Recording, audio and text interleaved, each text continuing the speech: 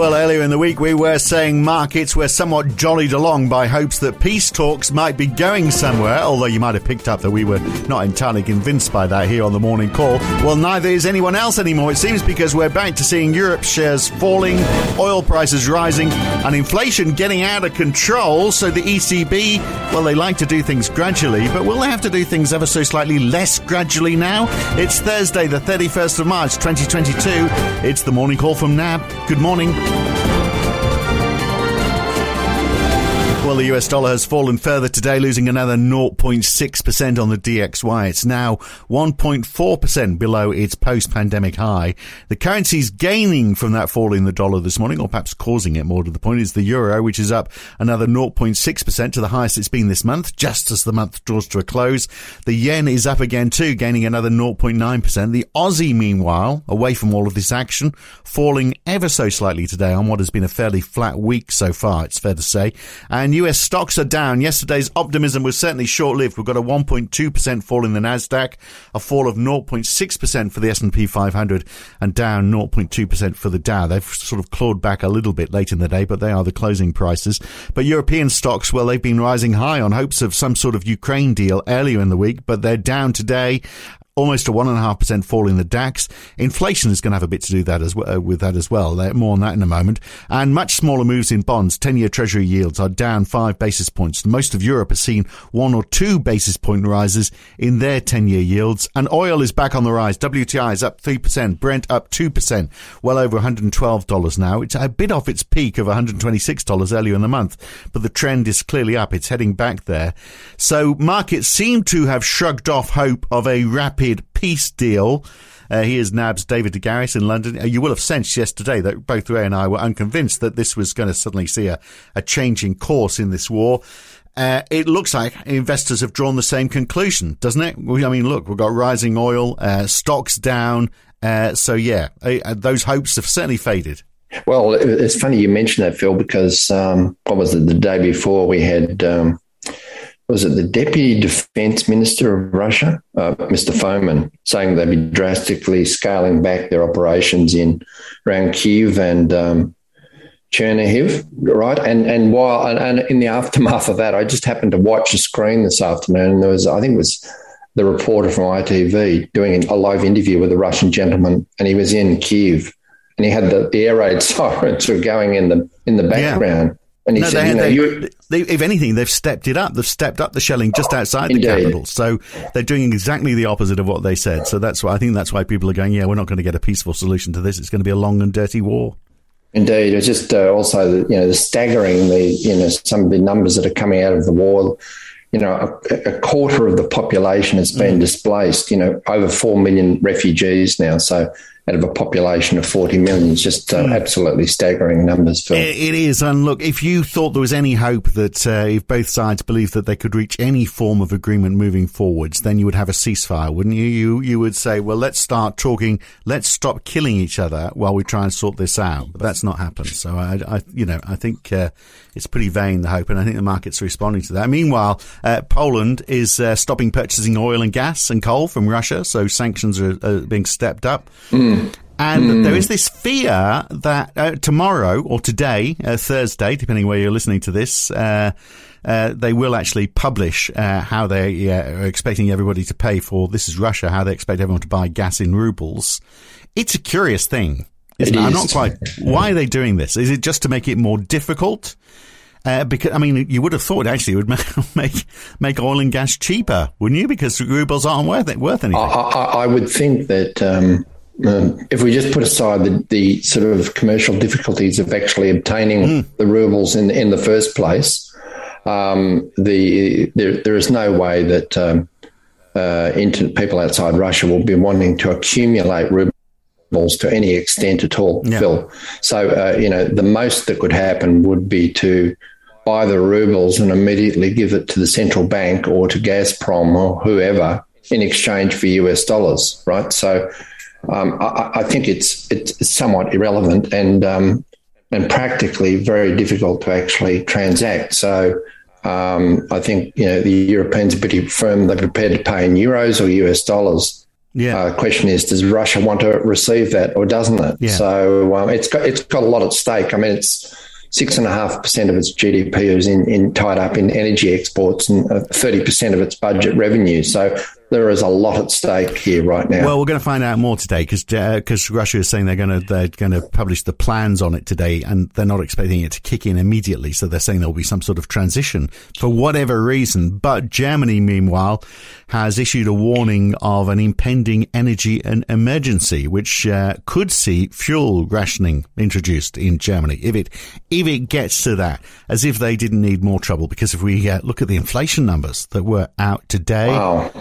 I mean, much higher than expected. This is a worry, isn't it? Well, it's a very unfortunate pattern that's playing out now, isn't it? So we had the German and the Spanish inflation numbers. German inflation up 7.6%. So if you unpack that a little bit, Phil, energy inflation 39.5%. Well, that's obviously the oil and again the gas story. Food inflation 6.2%.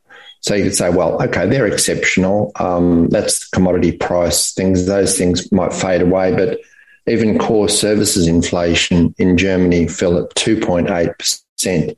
So even that number is well beyond the ECB's 2% target. So none too comforting at a time when, we've got these confidence surveys coming out and Eurozone consumer confidence taking a hit. And that was even before these inflation numbers officially hit the screen. So that's what the European markets had its eyes on. You mentioned in the introduction there the rally in the euro today, and the fact the markets got priced in over 60 basis points from the ECB over the remainder of this year. Because of the inflation, yeah. And look, I mean, is it going to get worse? Because you look at, I mean, we've been quoting the annual figures, but the month-on-month figure, 2.5% rise in a month in Germany, yes. 3% in a month in Spain. I mean, that is just staggering. Yes, it was 4, wasn't it? 3.9 in Spain. You're right, 3.9. Those monthly numbers are well beyond Australia's annual inflation rate. So, incredible. And we've got French and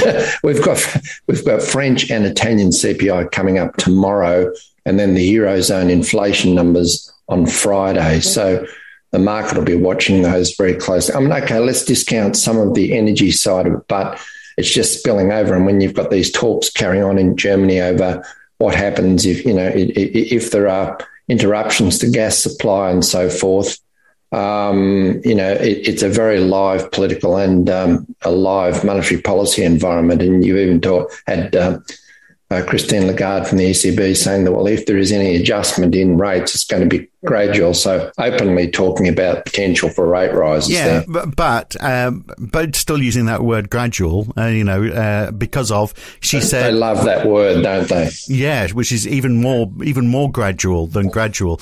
But, because she pointed to higher energy prices, higher goods prices because of food prices, because of Ukraine's role as a wheat exporter, and then the renewed bottlenecks in global supply chains as well. So she said, this is a difficult time that Europe is entering into. So you could argue, well, okay, those higher prices are a concern. That's inflation that you've got to quash with rate rises. But all the other factors, you'd be saying, well, okay, if it's making the cost of living expensive, if we're starting to see a cost of living squeeze, then we may be taking the same approach as the Bank of England. And yet look at 2-year yields breaking above the 0% mark. So it's the expectation is that they are going to do something. I think what it does say to probably European policymakers, Phil, is the time for deeply negative interest rates probably over, and they don't want to make that situation worse.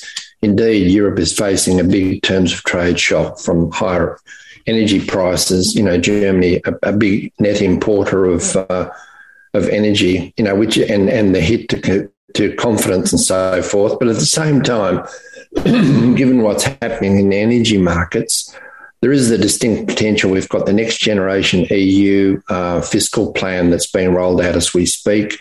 Will the transition to the green economy be accelerated? Capital investment to ramp up energy-related projects and the like. So it's not just a one-way street of of negative in terms of the activity side. Yeah, but you can't move off Russian gas and oil in the next couple of months, can you? Germany can't. No. So you have to get cracking on all these other things very quickly. Yeah. Now, you mentioned those inflation numbers coming later on today for France and Italy. We also get unemployment data for Germany and the euro area as well, and Germany's retail sales, the final GDP rate for the UK. So lots of European news later on today. Yeah, far from the action. The US is telling a different story. The final GDP numbers were down a little bit, but the job numbers were strong today or yesterday. We talked earlier in the week about the consumer confidence, the Conference Board consumer confidence rate. That was also very, very strong as well. So, a very different story to what we're seeing in Europe, that's for sure. Indeed. And of course, the thing is, Phil, that US is a sort of a net oil exporter now, so much less exposed to the energy side than Europe. And indeed, domestic gas prices in the United States have been relatively stable, so much less exposed other than the indirect effects of any slowdown in Europe on the US economy. And loads of jobs. So JOLTS numbers were up. Indeed. Quits are up as well. 4.35 million job quits in February. You don't quit your job unless you're feeling confident about the future. And we had 455,000 new jobs in those ADP numbers. Yes. But what was interesting, we had Fed's Barkin saying overnight that he felt that with all of these input costs going up, US firms are having no problems passing on their higher costs to consumers. They feel like they can do that without losing market share. And I'm looking at the GDP numbers, and it looks to me like there is a bit of a squeeze on corporate profits. Q4 at 0.2% from 3.4% last quarter. So it's not all getting passed on. It's interesting you say that because what economists sometimes look at is corporate profits relative to GDP, and that share actually went back a bit in the December quarter. So those figures are first released with this. This is the third estimate, I think, for GDP, US GDP this quarter. So maybe that's a sign of a little bit of margin compression. So a little bit of mixed message there compared to what the likes of Barkin was saying. From his contacts with the business community, as opposed to what the Q4 GDP's numbers were telling us. So, of course, that's an important element for the stock market as to whether they can maintain margins or not. Now, today we get building permits for Australia and private sector credit numbers. Somewhere else, far removed from the action, and we love it that way. It's going to take a lot to stop Australians building houses, isn't it? Whatever the climate.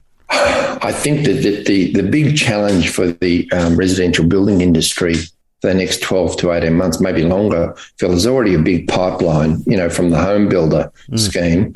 And now you've got, the best 150 to 200,000 claims from the wet weather, which have to be worked through. So that's just another impost on the available diminishing supply of plumbers, electricians, builders and so forth. So that pipeline you would expect is only going to lengthen, of course, put upward pressure on construction costs as well.